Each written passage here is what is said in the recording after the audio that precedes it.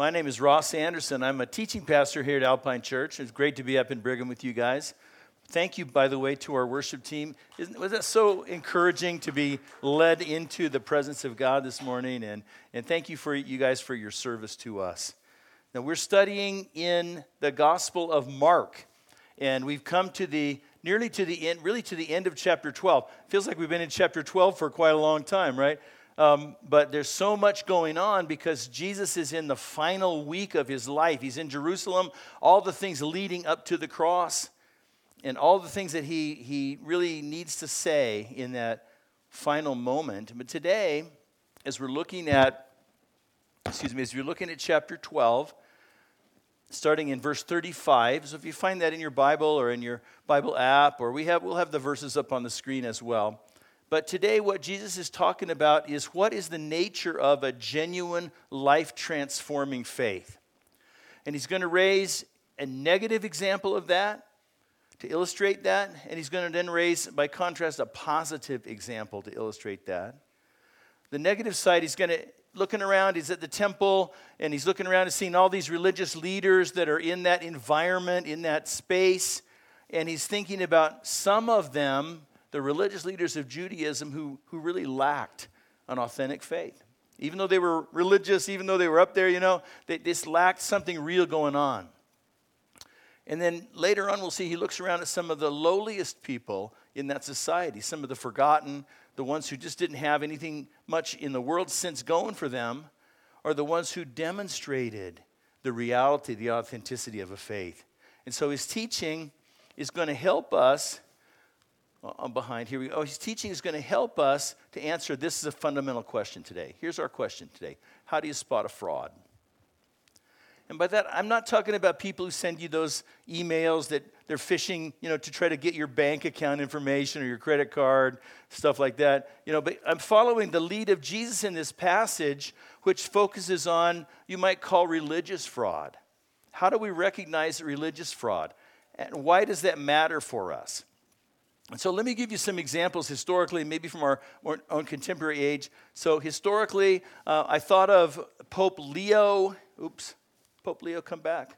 Pope Leo X, he was from the 16th century, and Pope Leo set up a system to sell pardon for sins. He called it indulgences, and if you bought an indulgence, then the time that you spent in purgatory after you died, then they said it would be reduced.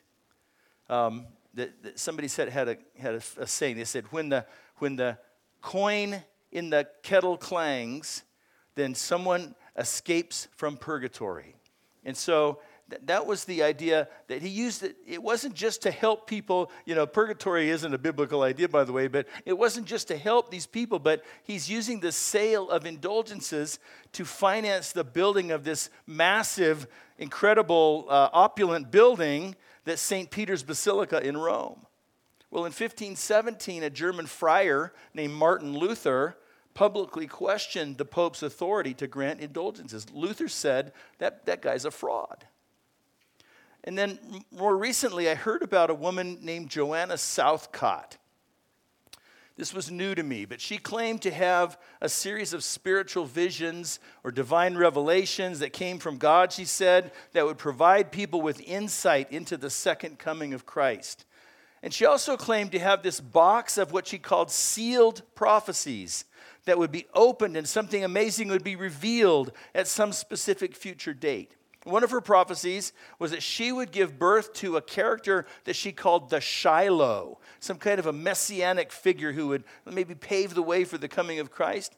Well, she died in 1814 without ever giving birth, so much for that. That sealed box of prophecies was finally opened in 1927, and there were various writings and papers of different kinds, but none of the miraculous predictions that her followers had come to expect. So really, you have to say she was a religious fraud.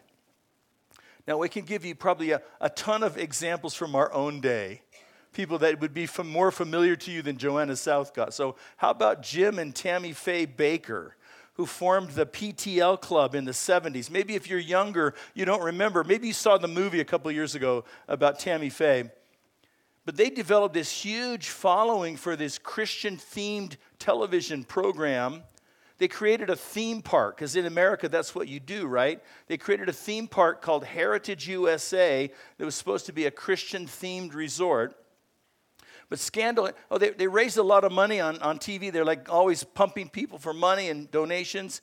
But the scandal hit when it was revealed that they misappropriated funds and that they used the donations of probably a lot of just probably poor people who were giving in. They used those donations on their luxurious lifestyles. And so we've all seen popular Christian leaders who have been exposed as frauds. It's kind of hard to take, right? It makes you a little bit cynical. But I want to look more closely at what Jesus has to say, because what Jesus says doesn't really help my cynicism. It makes me more careful, but it also gives me a sense of what to look for that's authentic, that's real in who the people who are going to claim to lead. So I want to see what he has to say. So in verse 35, again, Jesus is teaching people in the temple. He's around the temple courts, the center of life in Jerusalem. And what we'll see is he points out two negative traits that mark fraudulent faith, and then he comes around and brings us back to one positive trait that marks authentic faith. Okay, so number one, I want to talk about celebrity. You can see that on the left there. That's our outline. The first warning sign of fraud is celebrity. Now, not every celebrity is a fraud. I want to say that for sure. Not everybody who's famous is going to be a fraud. But there's something to be like a correlation, because it seems like most people who want to perpetrate a fraud are going to pursue fame. They're going to pursue influence in their life. So fame does not always lead to corruption for sure. But again, we want to be careful about that correlation. And so in Mark's gospel, by now we've seen Jesus clash with the Jewish leaders, the religious leaders, a bunch of times, right? These are the established leaders of the Old Testament law and the Jewish regulations, and they're the members of the religious elite. They controlled the temple. They ruled Jewish religious life. And in particular, we're looking at what are called the teachers of religious law. It's like a subset of these leaders.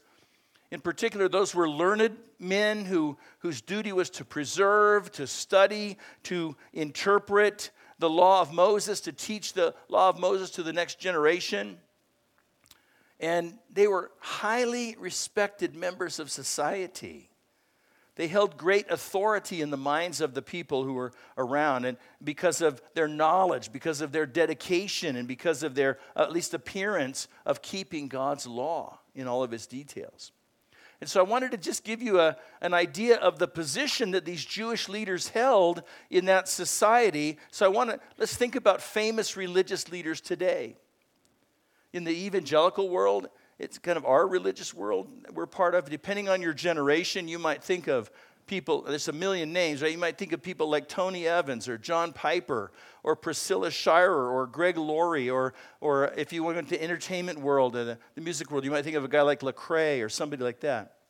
Very, very famous, very popular in our circles. I think of the current Pope. Pope Francis, very popular around the world.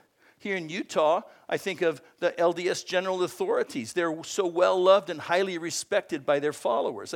I'm not saying that, I don't know what Jesus would say to any of those contemporary leaders. I'm not saying they're frauds necessarily at all. But I want to connect the dots for you to see the kind of role that these Jewish religious leaders that Jesus is going to call out, what the role they had was in their society. Because he had some very scathing words for them about how they handled their popularity. Again, not all of them were frauds, but some of them clearly were. So Jesus looking around at all the religious leaders who were walking through the temple that day, and he talks to the crowds about their prominence in Judaism. Here in verse 38, Jesus also taught, "Beware of these teachers of religious law, for they like to parade around in flowing robes and receive respectful greetings as they walk in the marketplaces, and how they love the seats of honor in the synagogues and the head table at banquets." So Jesus opens with this warning. It's like a shot. He says, beware of these teachers of religious law. Man, that got everybody's attention because these people were so respected in that society. Jesus says, look out for them. It's like if Jesus showed up here saying, watch out for those Alpine church pastors. Because when you're official representative of respectable religion, that gives you some status. That's true today as much as it was back then. That sets you up to be highly honored in that particular religious system. It puts you sometimes beyond scrutiny or beyond questioning. And yet for many of those religious leaders, their piety, Jesus is going to tell us, was a fraud. They like to parade around in clothing that marked them off as unique and special. They loved to make people think of them a certain way, so they made visible expressions. Of religion just to impress people, like they praying long and elaborate prayers to sound holy. And so here's the warning. Jesus says these people may look pious, they may look respectable. There's something else going on beneath the surface. And what he points his finger at is how much they love honor and adulation. How much they love people fawning over them. And they love to sit where they can be seen by everybody. They love the adulation. They love just this being in the center, the spotlight so much. So Jesus is warning not just so much about religious leaders and teachers who are famous, but about those who love to be famous. Those who want to be famous. Now, think about it. We live in a celebrity-oriented culture. How many TV shows, how many magazines are there that want to keep us up to date on what's happening in the life of celebrities? Because we assume in our culture that famous equals better, right? Have we thought about that? That somehow famous equals more believable. And so we're all tempted to love and to follow famous religious leaders. But Jesus is saying, look, we need to be careful about who we follow, about who we elevate. A person can be very popular, can be very prominent. Doesn't mean we know anything at all about how authentic their faith is, their life, their character. And part of the warning, I think, is about us just as much as it is about them. That we're not tempted to follow leaders just because of their image, just because of their fame. When we don't know a leader well enough to know if he or she can actually be trusted. And then, of course, if you want to follow that train of thought, the next application would be this. We want to beware when we start to have fame. Maybe you have a little bit of fame, Maybe that's why we gravitate toward those famous people. Because we feel like some of their fame overflows to us, We want to bask in the reflected glory. And some of us might also have a little bit of fame. Maybe you're known in the church for a certain talent that you have, a certain ability that you have. Or maybe you've been around long enough that you've become like a pillar in the church. And so people notice you and people treat you with some measure of respect. It's not wrong. But here's the question is, does that start to change how you see yourself? There's nothing wrong with fame. There's nothing wrong with being well known or being respected. The issue is whether or not you want fame, whether you're pursuing fame, and what happens when you get a little bit of fame. Jesus is saying, don't love fame more than you love God. Don't love the opinion of other people more than you care about God's opinion. Don't love celebrities more than you love God. Because when you think about what fame can do to people, then that leads us to the next concern. There's a second level of concern in Jesus' warning that is, in a lot of ways, it's more subtle, but it's probably more serious as well. He's talking about hypocrisy. Because when you think about spiritual fraud, when you think about it, how easily a gap can develop between outward religious activity and real obedience to God. How much can, between what it looks like you're doing and everything you're engaged in that people can see and what people can't see and what's going on inside your heart. And that applies to anybody who claims to follow God, whether you're famous or not. But here's the thing, in any religious culture, people notice and admire stuff that they can see. That's not necessarily a bad thing. But it often creates this chasm between the outside and the inside. Because we want people to like us, right? We want people to respect us. And so we will learn what people will praise and what people will reward in our particular culture. And what happens then is that it can then become all about the outward activity and the outward image, because that's where we get the feedback from. So cycling now back to verse 40, Jesus continues talking about this, talking about these religious leaders. He says, yet they shamelessly cheat widows out of their property and then pretend to be pious by making long prayers in public. Because of this, they will be more severely punished. So you have these prominent religious leaders. They're admired by everybody, but because of their outward religious activity, that's why they've got the fame they've got. But Jesus says, look, they're not doing what honors God. And he picks a particular issue, one probably among many. He says they're shamelessly cheating widows out of their property. So here's the thing. Let me give you the scenario here. The teachers of the law were not allowed to be paid for their services. And so there's two possible scenarios that Jesus is talking about here. One is leaders who were sponging off of wealthy widows, that they tried to create a patronage or a benefactor type relationship by like kissing up to some widow who had a lot of resources. Another possibility is that they were dishonestly managing a widow's estate, because in that culture, widows did not manage their own affairs. And so they would have to trust their finances to someone else, and it was probably going to be a teacher of religious law because of their reputation. And so you have greedy religious leaders who are preying on wealthy widows. In a sense, they're becoming religious con men. Now, by the way, abusing widows was strictly denounced in the Old Testament law, which is ironic because that's the very law that these teachers of the religious law, they claim to hold dear and to really want to make sense of. So you see that in Isaiah chapter 10. What sorrow awaits the unjust judges and those who issue unfair laws. They deprive the poor of justice and deny the rights of the needy among my people. They prey on widows and take advantage of orphans. And the next verses go on, and Isaiah next go on to talk about God's judgment on those leaders. And so this canyon begins to develop between the outward show of religion versus the commitment to really what matters ultimately to God. So here's the takeaway. I think for us, first of all, don't trust a religious leader or teacher just because of their position, just because of their fame. Don't trust me just because I have the title pastor, or just because I published books, or whatever it might be. You have to know a leader's integrity. But you know what? It's not just religious leaders who fall prey to hypocrisy. Any of us can get there. And so I want you to realize that in the Christian life, it's not about your reputation. It's about your character.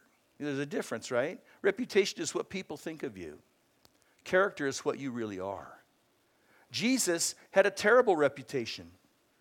A lot of people against him. We've seen that in Mark's gospel now for 12 chapters. People against Jesus. People told all kinds of things about Jesus. He had a terrible reputation, but he had a perfect character. But many of these Jewish leaders had a great reputation. But Jesus is revealing the heart of their actual character. The greed, the power, the exploitation of the weak with no regard for justice. And so here's what I think we need to understand. That in the end of the day, when we all stand before God, he's not going to ask us what people thought of us. He's not going to ask you how many people you impressed with your religiousness. But he's going to ask us how we honored him. And how we acted when nobody was looking. He's going to ask us about our thoughts and our attitudes and our motives. So there's the warning. Jesus gives a warning, but on the other hand, now he flips and gives this other example that's an encouragement to us. He says, this is the direction. He says, I don't want you to go this direction. He says, here's the direction that I would like you to go. He's going to talk about generosity. Because he's still at the temple, but in verse 43, you notice there's a shift that takes place. He starts talking to the disciples instead of the crowds. He's been talking to the public crowds, people gathered around.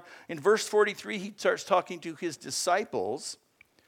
And it's a shift there, but it still connects us to what we just read in a couple of ways. Number one is there's still a lot of prominent people in view walking around the temple courts, and they're doing certain things.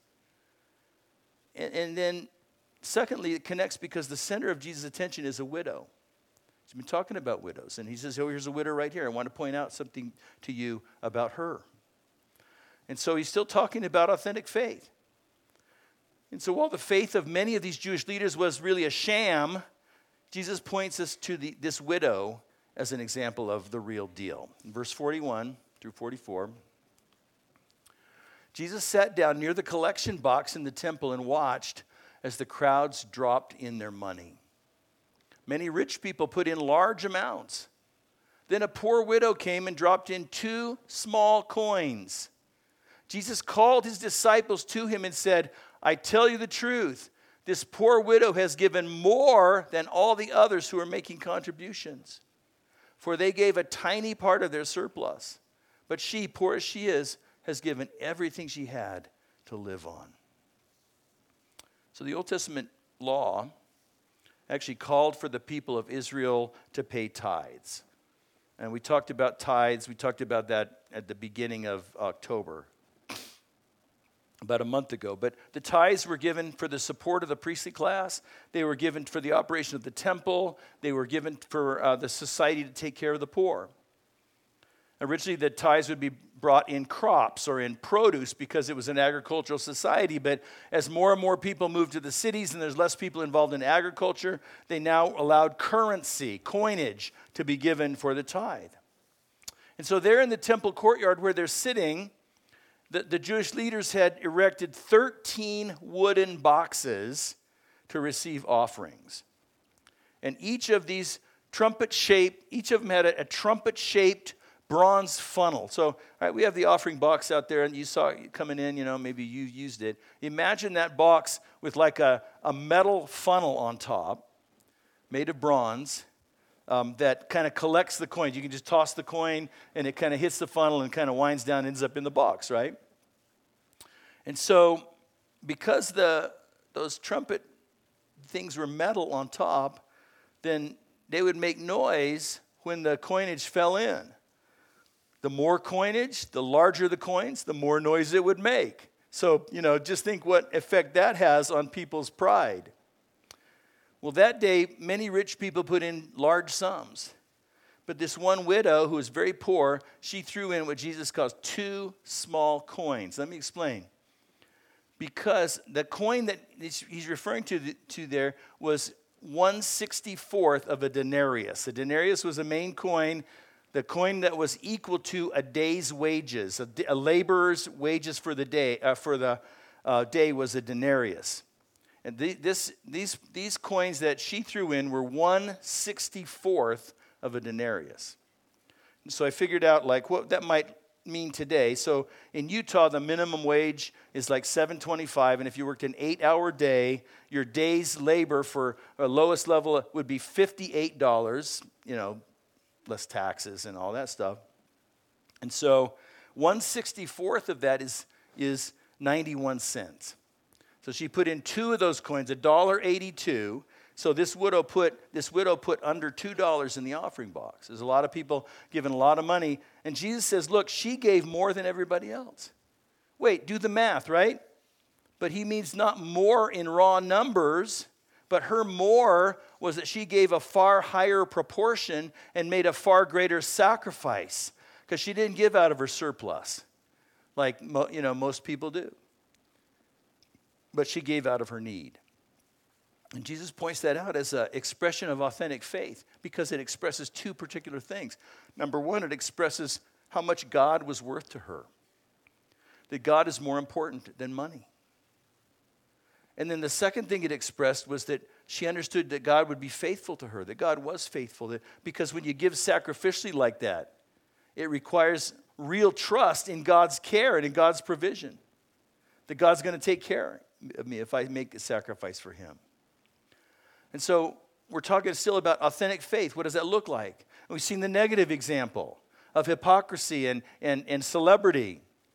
But here we see the positive example, generosity. And here's the lessons that come out of it. Generosity then can be part of a genuine response to God. It can be part of the real deal of a person's true faith.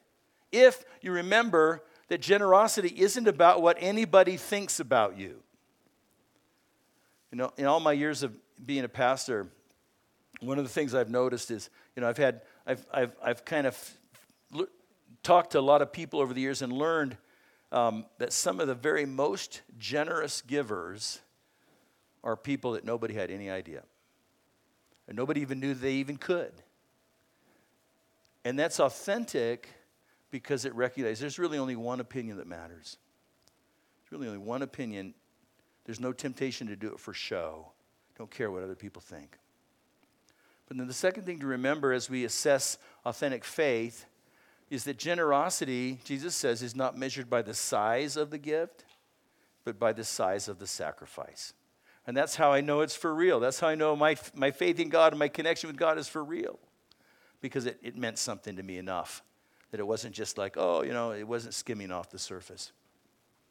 Now, last month, I know this raises a ton of questions, right, to talk about giving in our culture today. And last month, I said we talked in depth about this in Mark chapter 12, verses 13 through 17. So if you have more questions about the topic, Mike or I, we'd be happy to talk to you about it. But I also encourage you to go back and look up the materials on Mark 12, verses 13 through 17. You can find them at pursuegod.org.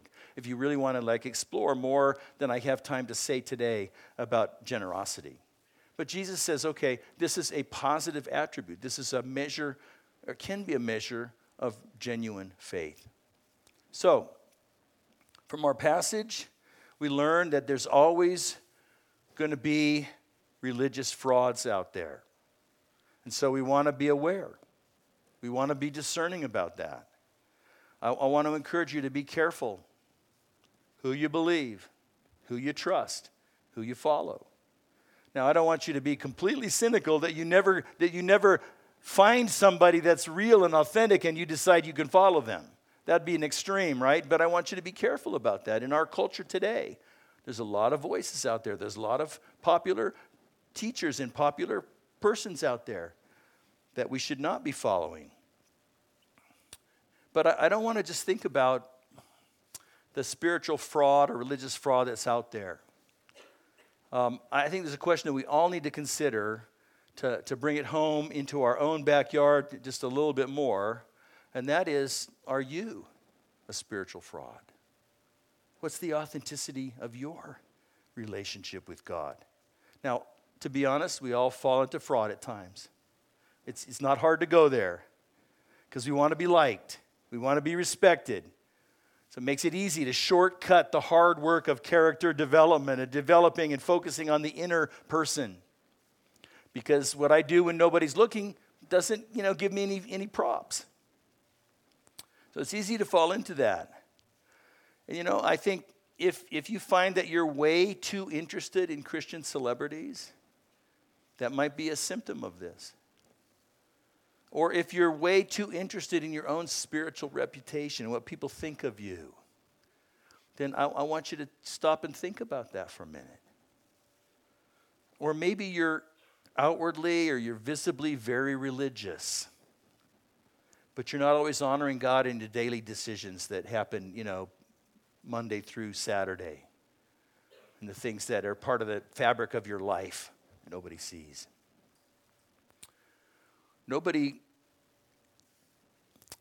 I don't know, let's think about, what about the generosity? I thought about this right now, just like maybe we like the impression of being generous more than we like the actual sacrifice of being generous. That would be a warning sign. Again, nobody's going to be able to see beyond the religious image, but God knows the heart. Now, what I want to understand today, I want you to understand that this is a positive moment for us. So I'm not trying to rake you over the coals or anything like that, because Jesus welcomes our authenticity. Jesus brings us up because he welcomes our authenticity. And he encourages us. He empowers us to move from hypocrisy to humility. I want you to think about it like this. When Jesus, in a few days, in the text of Mark, Jesus is going to go to the cross. And what happens when he dies on the cross? He gives up his life in our place to pay for our sin, to pay for all the ways that we fall short of God. To say, you know what? You don't have to measure up to God. You don't have to measure up to religious requirements to be accepted by God. And so on the cross, Jesus is saying that his grace is unconditional. He loves you just the way you are as you come to him. And he's going to accept you with open arms. And to me, as I think about religious fraud, I find that is the most powerful encouragement in my life ever that I've ever experienced to get real, to be authentic, to be open, because I know that I'm secure in God's love for me. I know that I have His approval, not because I'm so holy or because I've lived up to so much, but because of what Jesus did for me, that God welcomes me in spite of all my garbage, in spite of my phoniness, in spite of the stuff that I've done that doesn't honor Him. Because when I put my trust in Jesus, I say, you know what, then His sacrifice on the cross becomes applied to me. And so I can come to Him with this sense of like, oh, you must love me. This sense of acceptance. And that gives me freedom to put down the pretense. It gives me freedom to set aside. I'm not worried about the image. God knows me exactly the way I am, better than anybody else knows me. And He still loves me. And He still paid the price, the penalty for my sin. I say, what could be a greater incentive to authenticity than that? What could be a greater incentive to drop the facade and quit fronting than knowing that I'm loved by Jesus and what He did for me? And so that is such a powerful encouragement that Jesus gives us every possible reason to say, yeah, I'm going to get real. I'm going to be real with God. So here's a step I want to suggest for you to live this out, kind of to play it. What's the next step then for you? Because you could hear about this, you go home and like forget all about it. What's the next step for you? If you're like being tugged on right now by God to say, you know what? I love your authenticity. I just want you to be more. You don't need to fake it with me. What's the next step? I think one possible next step, it's really powerful, is that you make a plan to go talk about this with a mentor. Now, Mike mentioned we have mentors available. If you don't have a mentor, we can connect you with somebody. Go talk about it with a friend, a close friend, somebody that you're open with about stuff. Go talk about it, if you're married, talk about it with your spouse. Or go talk about it in a small group, a group of people who, there's an environment in a small group, there's confidentiality, and there's love and trust. And the reason I want you to talk about it is because that brings it to the surface. And those conversations with others are just an important way to move forward, to refocus from outward religion to internal character. I put it on the table. I say, you know what? I have a problem. I've been really acting so that people will like me instead of doing the right thing. And you're telling a small group, a mentor, a friend, they're not going to say, oh, man, you screwed up. They're going to say, oh, you know what? We love you. We're going to help you do better.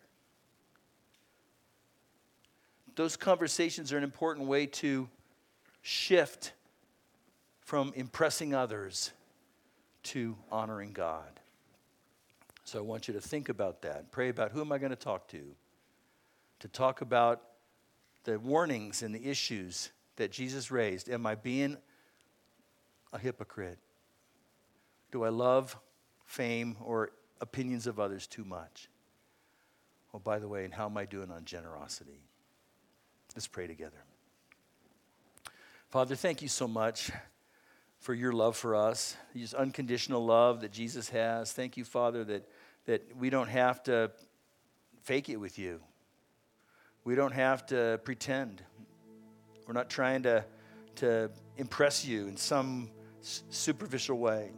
Because you know us, you can see right through that.